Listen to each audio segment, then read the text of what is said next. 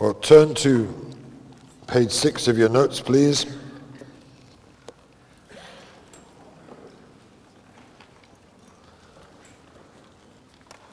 And you'll see the title says the essential elements of the new wine.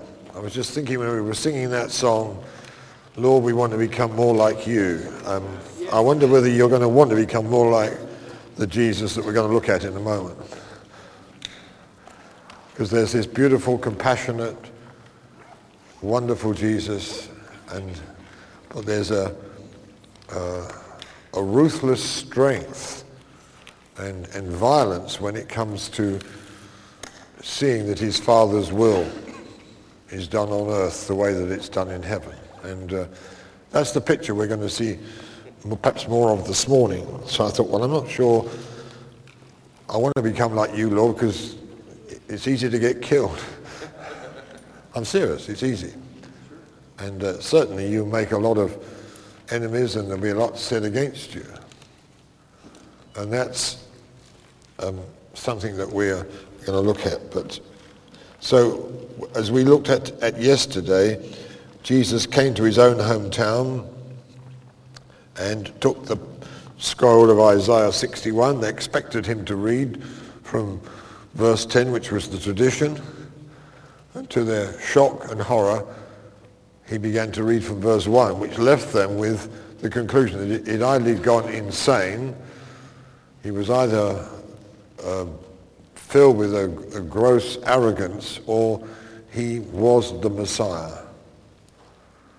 And it says in the Greek, it says that when he'd finished reading, he sat down. The word is kathidzo, which means, we're going to look at this hopefully later, but it's a word that you have to comprehend because it's a very important word to understand. But in other words, he sat down comfortably on his throne for the purposes of exercising rule, government, and authority. There was a tremendous authority about which he did this. And it brought him into immediate collision with the religious spirits that were happily enjoying total control of the Jewish system and of the synagogue, and now the collision had come. And there's a violent reaction which we looked at briefly yesterday. In fact, they literally tried to kill him. But the response of Jesus was to become equally violent in his spirit. It wasn't to back off. And we need to know that. There are times when, as Christians, we walk the way of love and of compromise, but there are other times when you cannot budge an inch from what is the revealed will of God. And he's looking for people who can be more like Jesus, because usually we just back off and leave the thing unresolved. But Jesus knew when to be full of forgiveness and graciousness and when to be like a rock that could absolutely not be moved. And he wasn't going to back off here, because he knew that the whole flow of the new wine and the whole coming of the kingdom, and indeed the salvation of the world, depended upon dislodging certain things which were preventing that power to come upon the earth. And he wasn't going to walk round it. He wasn't going to, just walk on eggshells. He came straight in with a violence, and he immediately began to dismantle all the traditions which stood in the way of the new wine. Nothing was going to stay in the way of the new wine. I want you to look, as you see at the end of page 6, there are 3 things that he went for. I want us to come to John chapter 2, because I see many of these same things in our situation here in various parts of the world. We find that there's an old religious tradition which is in the way of the new wine. The first thing that he deals with, notice this, is that this is Jesus. Verse 11, it says, this is the beginning of the signs which Jesus did in Cana. So we're going straight on from the fact that he turned that water in the stone water pots into wine. And that, as we saw yesterday, was a allegorical parabolic miracle. It had a deeper meaning. In fact, all the all the miracles in John's gospel have a deeper spiritual meaning. And John chose the 8 miracles because of what they said in terms of a great, profound spiritual truth. We're going to look at these things in the last morning because we need to understand these things. And the key to understanding the Gospel of John is to read the events that took place around the miracle. Then that helps you to understand the miracle. So the teaching or the stories that John tells immediately associated with the miracle gives you further insight into the miracle. Or if you like, the miracle gives you further insight into the reason why he did what he did. Because having turned the water into wine and having taken those grey, rigid stone pots and turned them into a river of blessing and of life and exuberance and inebriation, and I don't suppose after drinking 5 bottles of wine each, people were behaving in a very orderly way. There's a sort of certain amount of looseness around the place. And you should have been in some of the meetings that were going on here just last week in San Antonio, and you think, my Lord, and this was God. People getting powerfully healed, and at the same time, strange anointings coming upon people and strange things that they're doing. And you think, well, this is the most drunken party I've ever seen in my life.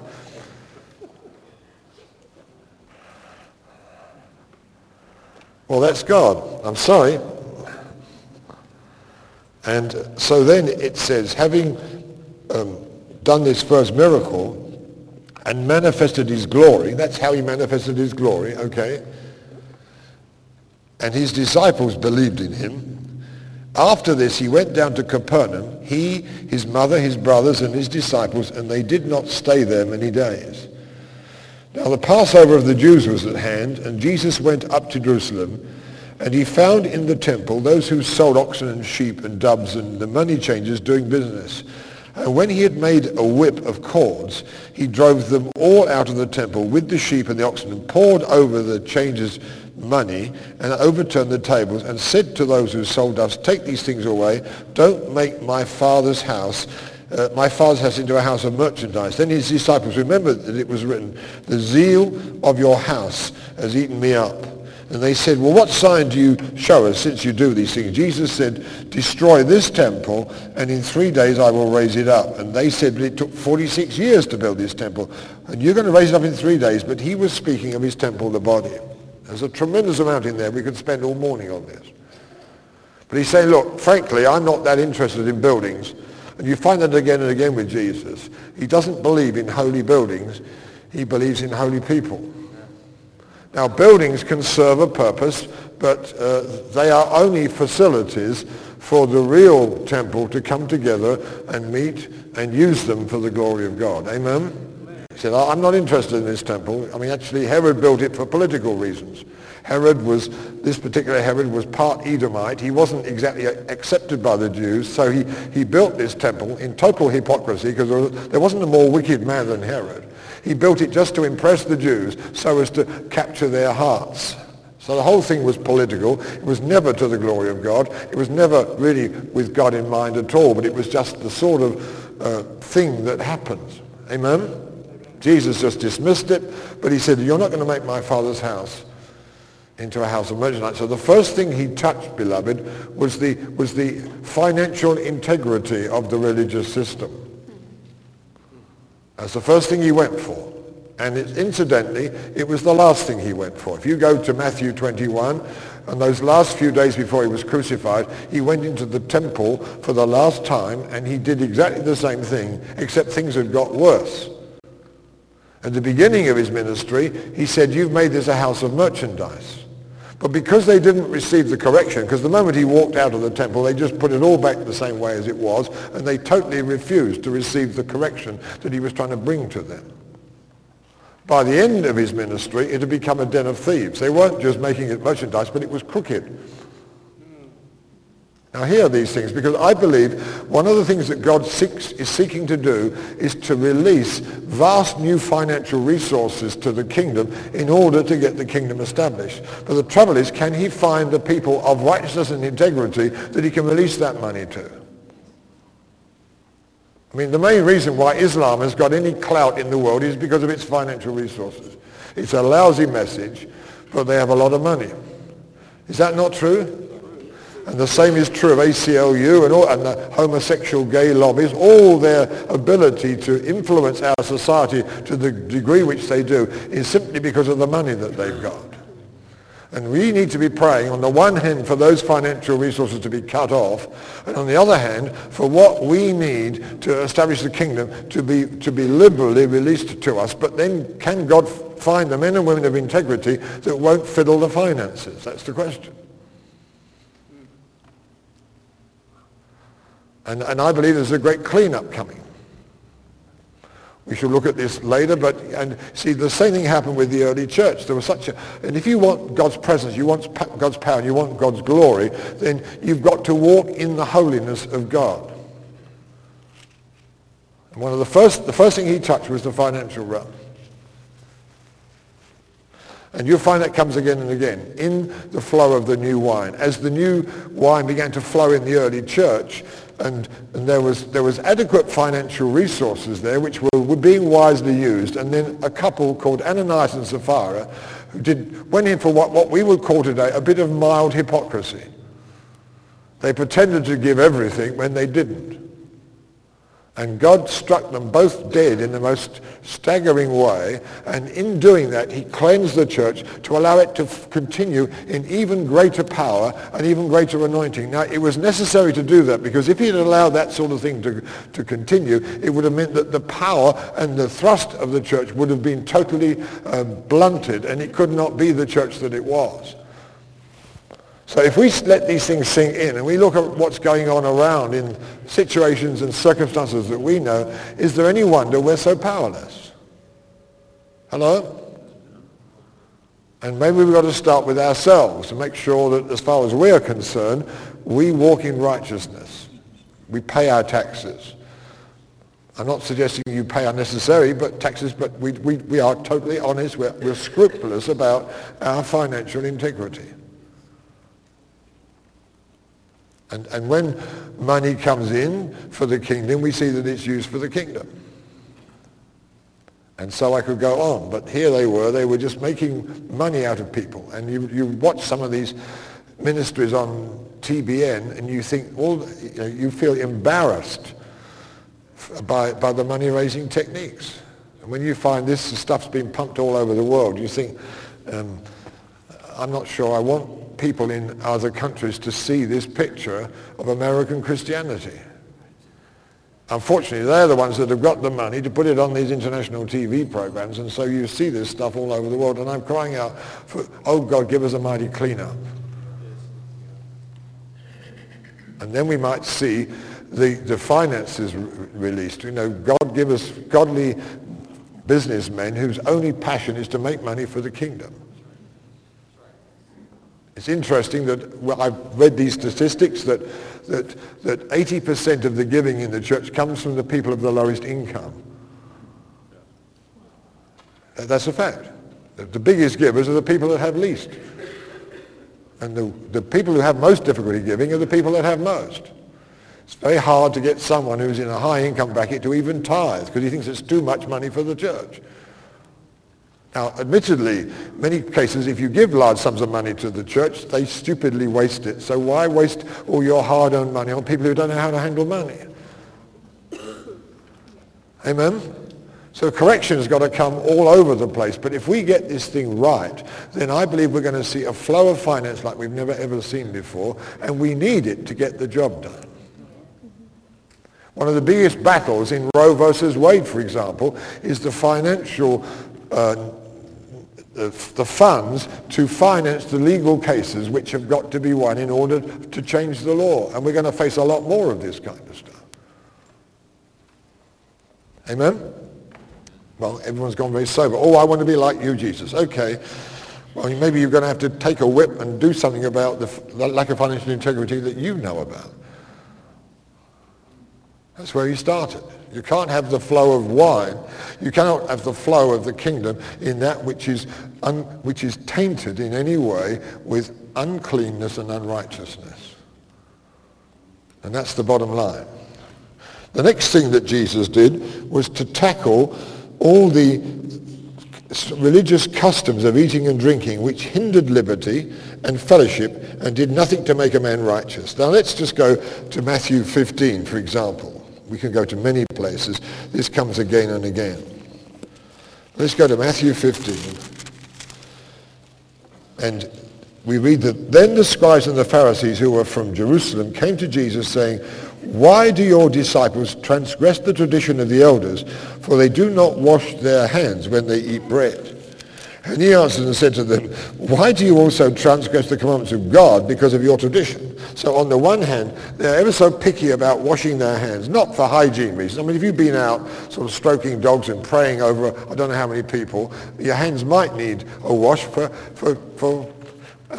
hygiene reasons. But it's not a religious exercise. Amen? It doesn't make you any more holy whether you do or don't wash your hands.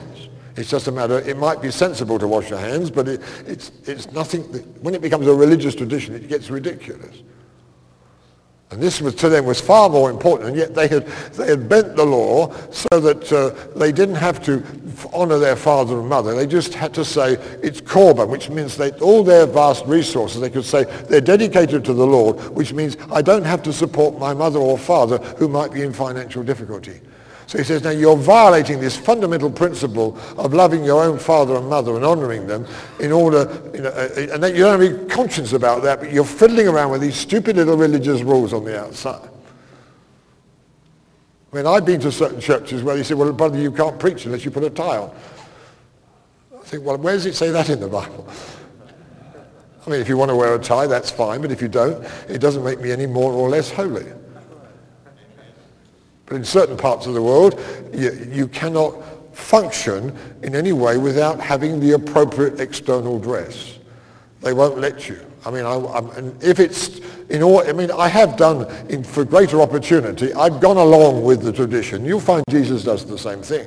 When I got the opportunity to preach in a vast Catholic community and to preach the Word of God, to this morning mass where there were, I think, thousands in the meeting and thousands outside. Well, I agreed that I would put on the stuff in order that they would listen to me. But I hadn't put it on in my heart, if you know what I mean. So there's wisdom here. But you see how Jesus he just stops doing all this religious stuff because he said, no, now the new wine's come, we've got to have a new wineskin. Now for those first 30 years, he didn't bother about these things because there was no point in preparing a wineskin for wine that was not there. But once this new wine starts flowing,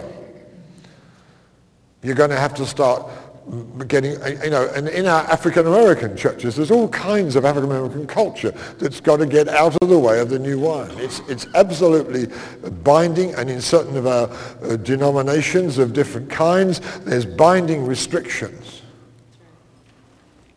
And if it's in the way of God, then it's got to go. And Jesus was absolutely unbending here. He wouldn't budge an inch on this. He said, don't you understand you're offending all these people? He said, I'm afraid the price of getting the new wine is much more important. Let's just move on in Matthew 15. And then he said, you're a bunch of hypocrites, verse 7. That made him popular. And then he called the multitude to himself, verse 10, and said, look, listen and understand. It's not what goes into the mouth that defiles a man, but what comes out of the mouth defiles a man.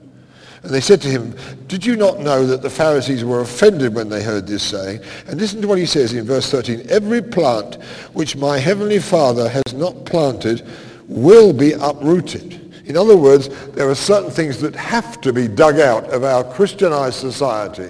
And they've got to be uprooted to let the new wine flow. And Jesus was quite firm about that. So here's this Jesus, I want to be like you, Lord. I thought when we sang that, I thought, well, I wonder what we really do. You see, it has to start with someone.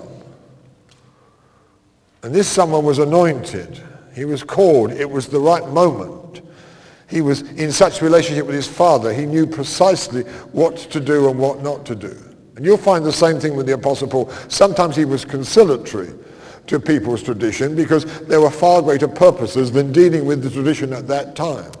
But there were other times when that was the blockage which hindered the flow, and it had to be dealt with. And only God can show you what's right to do and what's not right to do. At one time he had Timothy circumcised in order not to offend the Jews, because there was a greater purpose in he didn't want to be fighting over the trivialities when the major issues were his concern. But later on, he stood like a rock and would not allow circumcision of the Gentiles because of the bondage that it would bring them into. There were times when he became as a Jew in order to win the Jews, but there were times when he deliberately refused to be Jewish at all in his outward life because he wanted to send a message that those days were over. And he knew when to do it and he knew when not to do it, and Jesus was identically the same. But what I admire here is the absolute courage of these guys to be they weren't interested in being popular, they were interested in being obedient.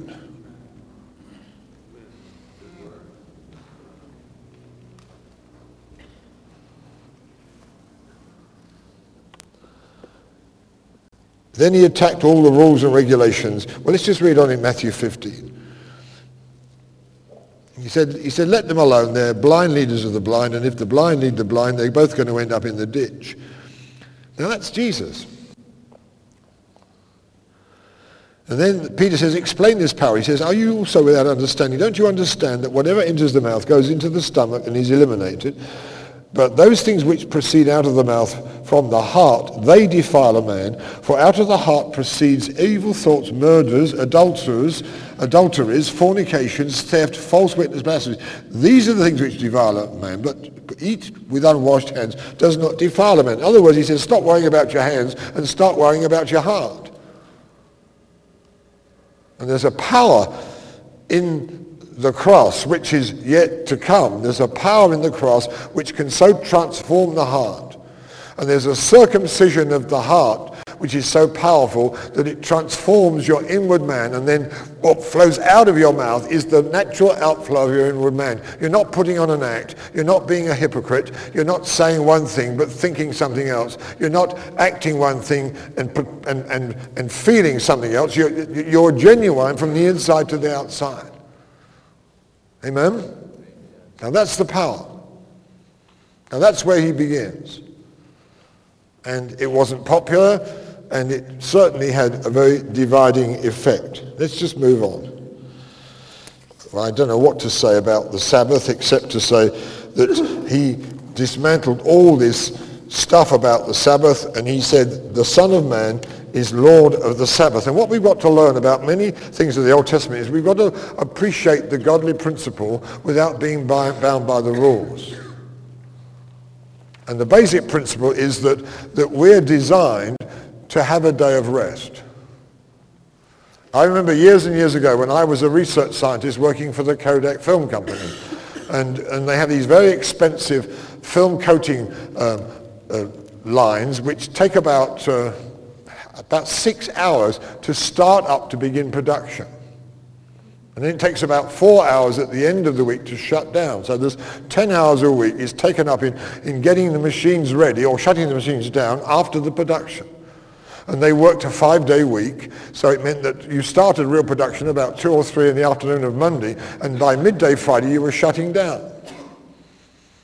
So they had this bright idea that if they ran continuously for 10 days and gave everybody 4 days off, they could have a much better real vacation. And so they said, oh, that's great. Let's try it. So they took one particular coating track and put it on the 10-day, 4-day cycle. But what they found was that when they got to the 6th day, people started making, after the 6th day, people started making mistakes, and the waste went up through the roof. They said it doesn't work. Men cannot work faithfully for more than 6 days without needing a rest. Well, the Bible says that. So they had to go back to the other system, because things have changed now. They do 3 shifts, and some people work all night and all kinds of crazy things. But it was a very interesting, because I saw that report, and it was very interesting to see that report. And to see there declared in that experiment that men cannot work for longer than 6 days without needing a rest. Now that's the principle. And how you work that out is between you and God. But you can always do good on the Sabbath. So if someone's sick or needing help, then Jesus said, look, don't be bound by the rules. Give them what they need. Amen? I'm not here to teach on the Sabbath, but there is a place for the principle of the Sabbath in our everyday life, but not for the law-bound legality of the Sabbath. Amen? And I just want to leave that in your heart and mind and say, well, Lord, just show me how I walk the balance in these things. Because if I go on working without taking a break, I'm violating myself and I'm breaking the rule, the real principle of the Sabbath. I was quite surprised. For example, let me give you an example of Dr. David Yonggi Cho.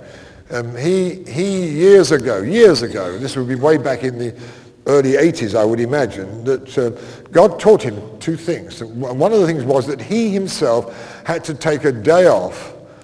It was Monday, and because he and his wife were almost, he said this publicly, so was his wife, so I'm not telling tales on him, so they were almost at the point of divorce because his passion for the work was consuming him in a wrong way.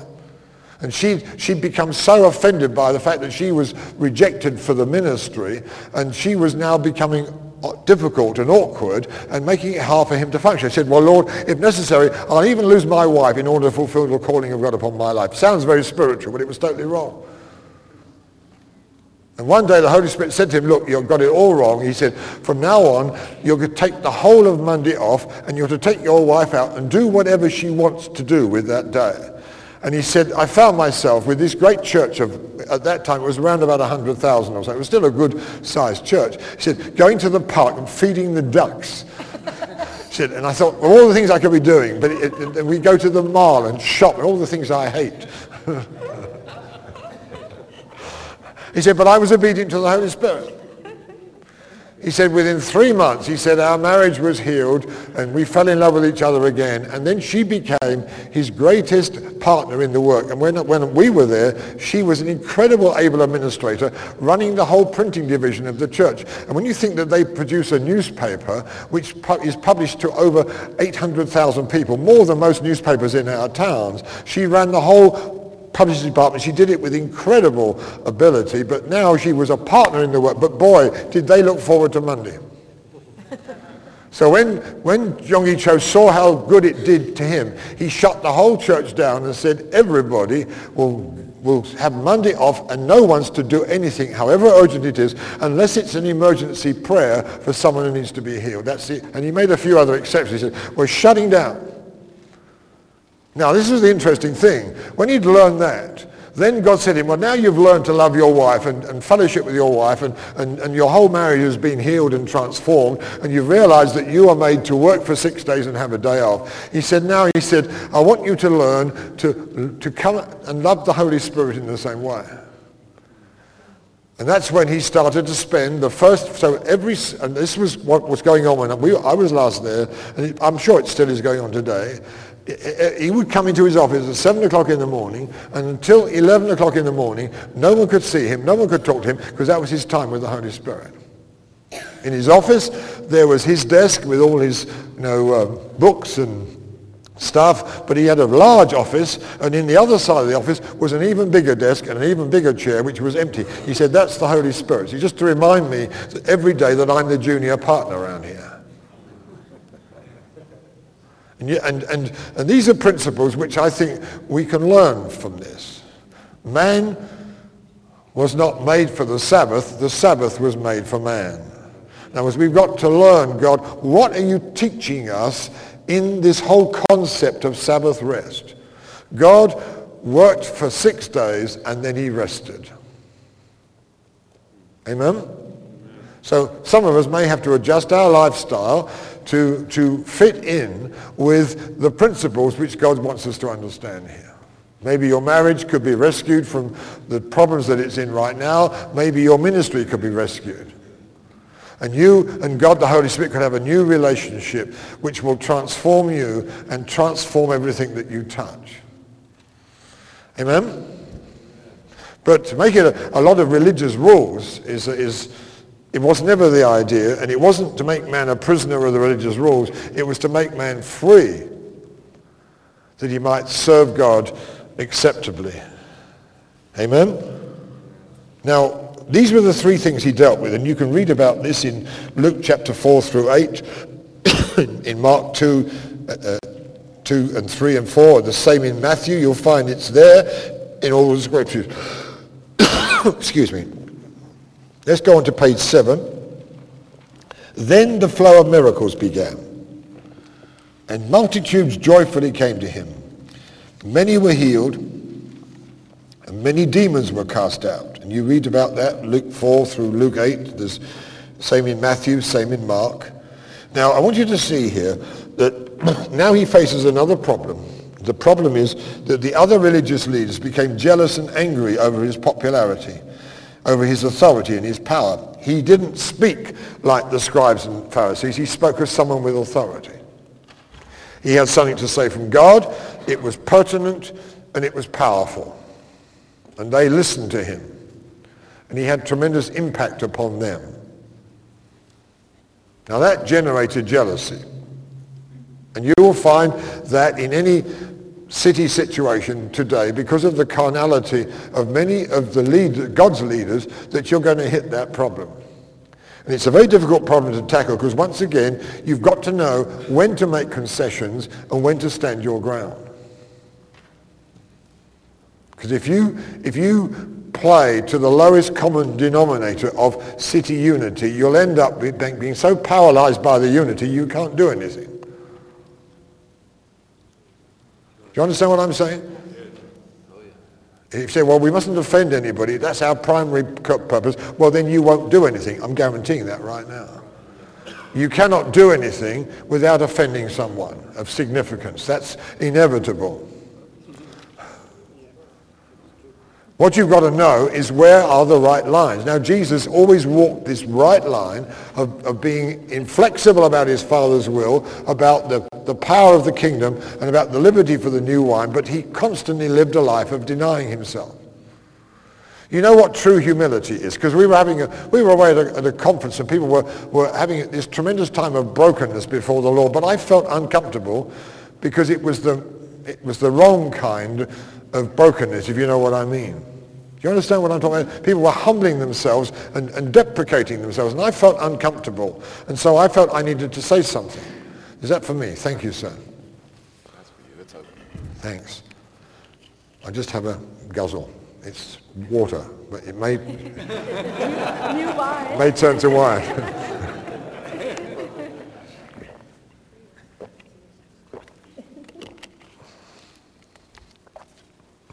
So I pointed something out. I pointed out that in the book of Genesis, it says there that Moses was the meekest man on the face of the earth. Amen? Now, who wrote the book of Genesis? Moses did. Amen. You go to Colossians, I'm sorry, I forget where it is now. It's where Paul says, it's in Thessalonian letter, he says, you know how humble we were before you. And who wrote the letter? Paul.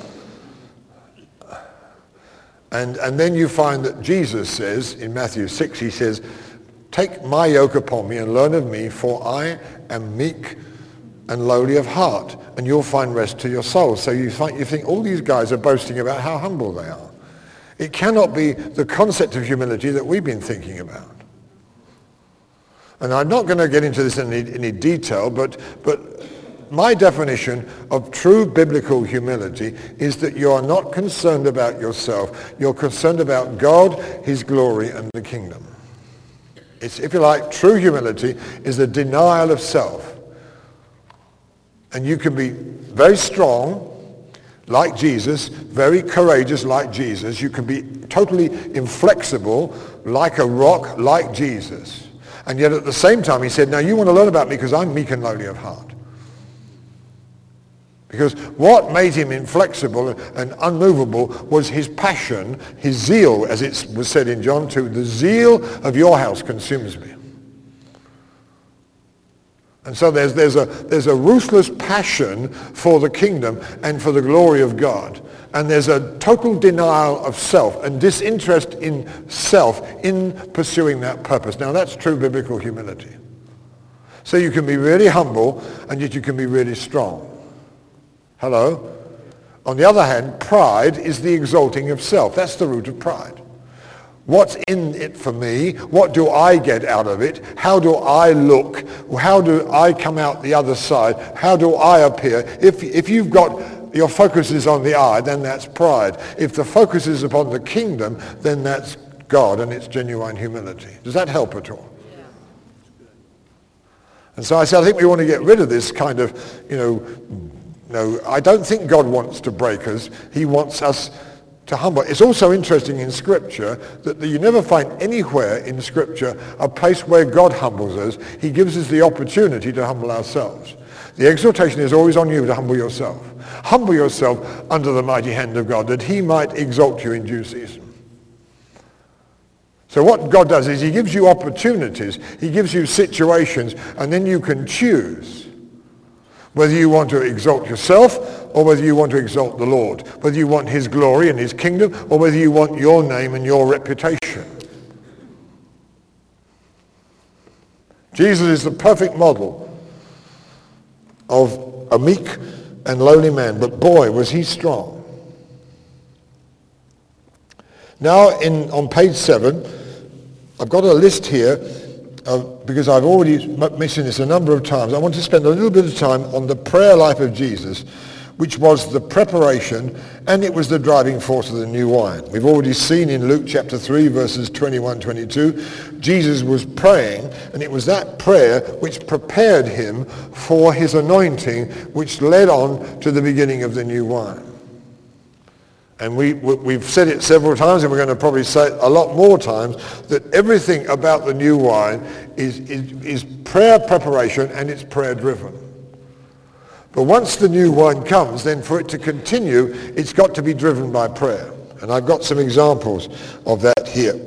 We find that on page 7, I don't know how much time to spend on this, but I want you to meditate. It's all in the Gospel of Luke, which is one of the great Gospels on it. Come to Luke chapter 4, verse 40. I'm not sure how much time to spend on this.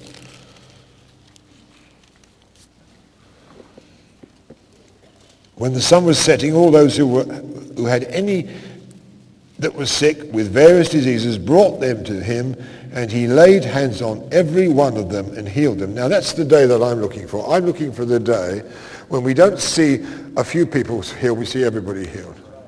Because that's the new wine. And I don't know quite why it works the way it does. I've spent much time and exercise and I don't understand the apparent sporadicness of God's release of healing. Sometimes I pray for someone, I don't feel anything particular, and there's an incredible miracle that takes place that surprises me. Other times I pray for people and just as earnestly, and yet I don't see the results that I'm looking for. I'm perplexed by this. I'm not satisfied with this. It's not biblical to have one's healing ministry at this level.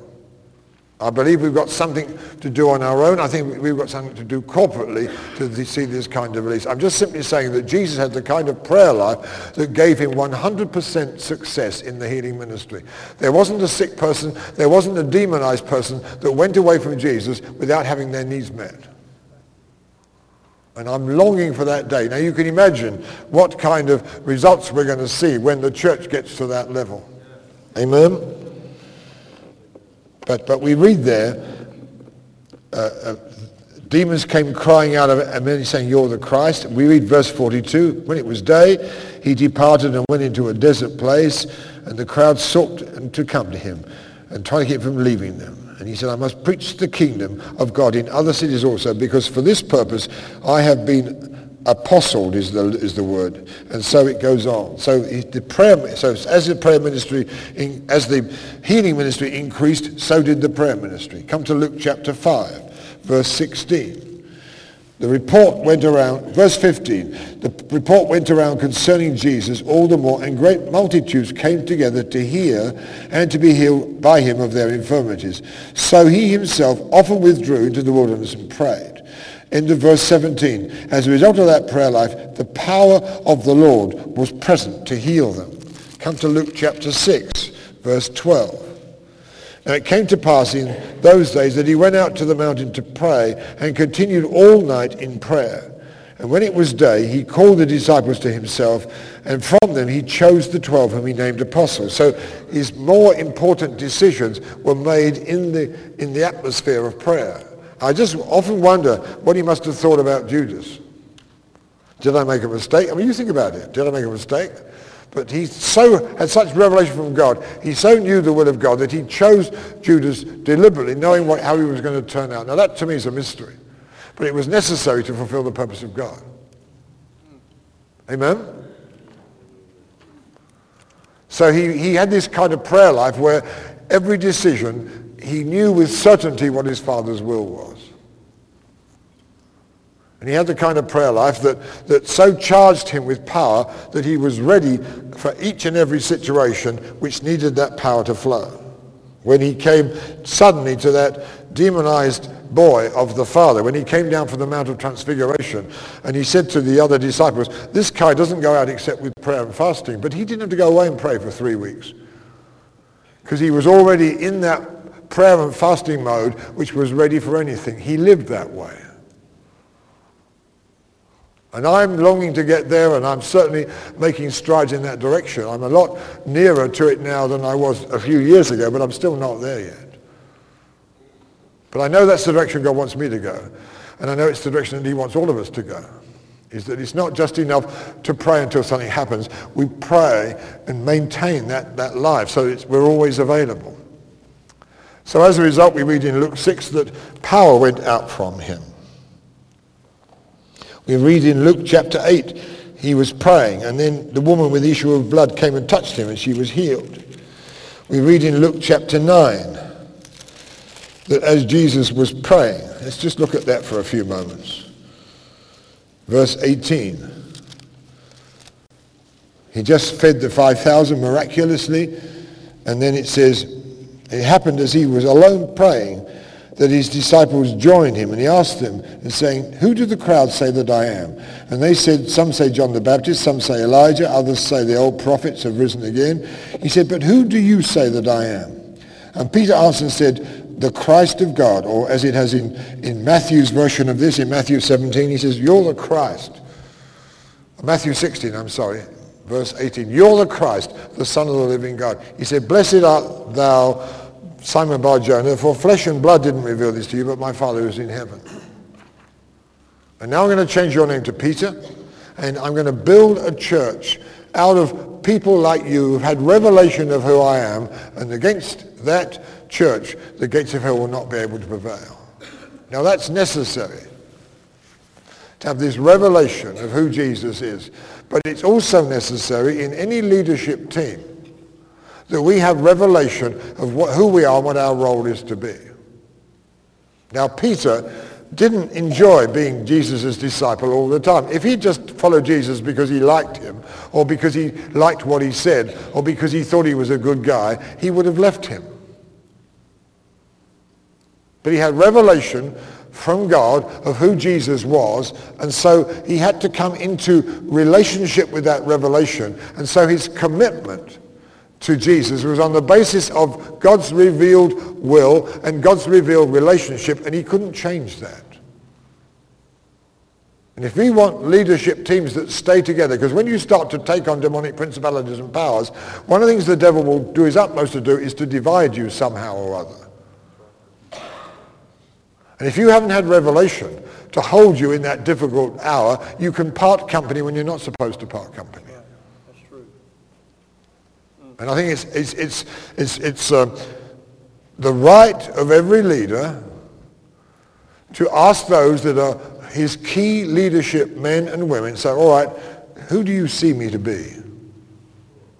They say, well, we believe God's raised you up and brought you to this city to lead this work, and we know that you've got that responsibility, and we're right behind you. We're totally supportive, but we know that's not our role. We know it's your role. Now, such people will stick with you even when you do stupid things, because they have no choice. Not if they're going to be obedient to God.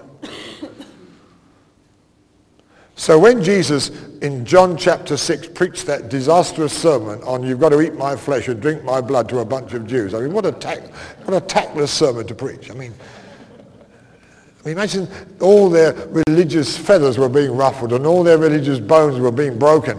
Eat his flesh and drink his blood. Ugh. But he did it deliberately because he was going to sort out the people that would follow him anyway and the people that would follow him so long as he did the things that they wanted him to do.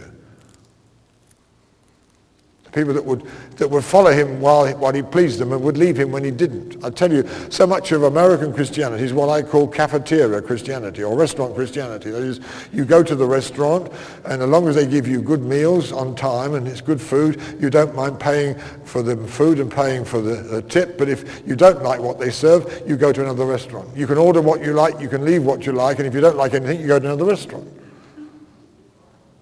And the idea of covenant commitment and of being an inseparable team that God's joined together to do something is a foreign idea. If someone invites you to come to their church and offers you a bigger pay packet, you're a fool if you don't take it. We're not in the world, we're in the kingdom.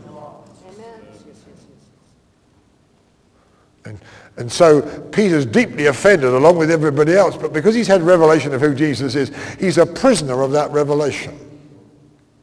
So Jesus, this whole vast company say, well, we're not listening to this stuff. It so offends us. And they all walk out. And so he turns to Peter and the others and says, are you also going to go away? And Peter says, Lord, where else can we go? For I'm certain and I'm sure that you are the Christ, the Son of the living God, and that you have the words of eternal life. And I'm a prisoner to that revelation. I can't go anywhere. But right now I would love to. Ever felt like that? A prisoner to God's will.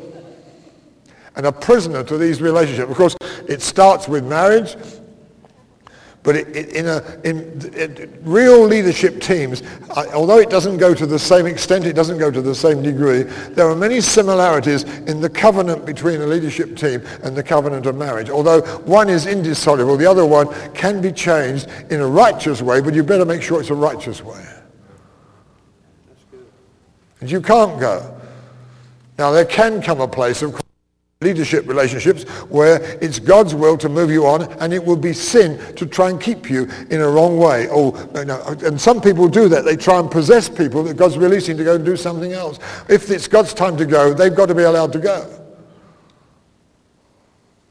And you send them with your love and your blessing. And you don't. I mean, I remember some years ago now, my son-in-law and my daughter were my son-in-law was working for us in our ministry in England, and Reinhard Bonnke felt that God wanted him, and he felt that God wanted him to go and serve him in his crusades in Africa. So Reinhard, being the man of integrity that he is, he came to me and he said, brother, I believe that God is calling Gordon. He's my chief administrator, ran the whole thing. He's calling to come and serve me in my ministry in Africa, but I won't do anything without you release him. That's right. That's good. And I was upset. I wasn't a bit happy. I thought, but I went to my study and had it out with God, and God said, this is my will. Now, Reinhard said this to me. He said, Alan, and I said, look, Reinhard, I don't like it, but I know it's God's will, and I've got to agree to it. And I'm doing my best to send him with blessing. I said, I'll get there, just give me time. And I did get there, and I did send him with blessing. And Reinhard said, Alan, I'm going to pray this. He said, I believe he's going to be with me for a number of years, and then a day will come when he will come back. I said, but he will come back 10 times bigger because you gave him to me. He said, you're going to have tenfold what you've given. And that was literally fulfilled. Hello? So there is a time to release people. And it's sinful to hang on to them when it's time for them to go. Because you're concerned about your ministry and how will you manage without them. They're not your servants, they're his servants. And so all this can only be done by revelation of the Spirit. It cannot be done by any protocol rule book. Hello? You cannot, you see, we've designed all kinds of protocol rule books which are just as binding as the Jewish law, and we can't run that way. In the kingdom, in the flow of this new wine, the only thing which decides things is what God says is his will. But of course, his will operates within certain parameters which can be our guidelines. Does that make sense to you?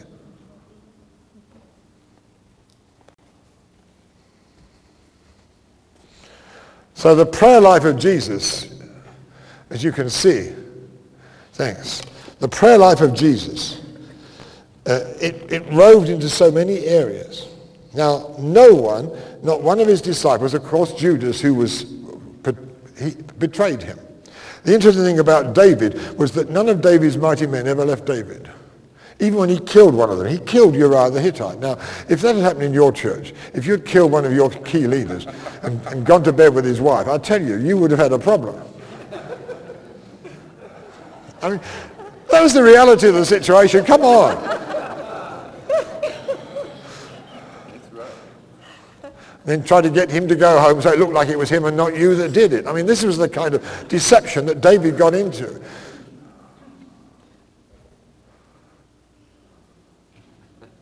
And Nathan the prophet came and nailed him, and he came to the deep, deep, deep broken repentance. But the interesting thing is that all these 30 mighty men stayed with him and didn't waver in their commitment to him. That's what I find so amazing, or at least the 29 that were left. Now, isn't that staggering? And they didn't keep saying, oh yeah, but you sinned, so we can't trust you anymore. Because the cleansing was so pure and so complete. Now, it's got to be real. It's not going to be a patch-up. But the deep, deep brokenness of David, his deep contrition, and God's total cleansing of that horrible, wicked, evil things that he did, and the power of the blood of Jesus, 1,000 years before it was shed, to cleanse that whole situation, that's what enabled him to go on and continue. And God said, here's a man after my own heart. Isn't that amazing? Here's a man that I was able to do all my will through. You think, man, we've got a bit of rethinking to do about certain things, beloved. Yes. Because you cross the line and make a mistake. You sin. I mean, some of the cruelest and most unforgiving and illegal practices go on within the Church of Jesus Christ. Amen? And then on the other hand, when it's politically correct, we tolerate all kinds of sin, never confront it.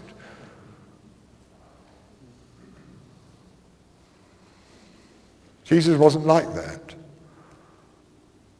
And it was his prayer life that brought this clarity and producing those mighty men, knowing who they were and teaching them and modeling what he was to them. That was the greatest work for the kingdom that he could possibly do. Okay, let's move on. If you go on to page 8, you'll find that Luke chapter 11, verses 1 to 20, the whole chapter 11 is a great teaching chapter on prayer. I haven't got time to deal with it here, although I've got brief notes on it. But again, I'm not pushing tapes on you, but there is a set of tapes I've done which are 5 steps to powerful praying, which deal with this chapter in detail. And I feel we've got to go through these steps. It begins with an effective personal prayer life, and that begins, as we said yesterday, it begins with having a real relationship with the Father. You cannot begin to pray effectively until you've had a revelation of the Father.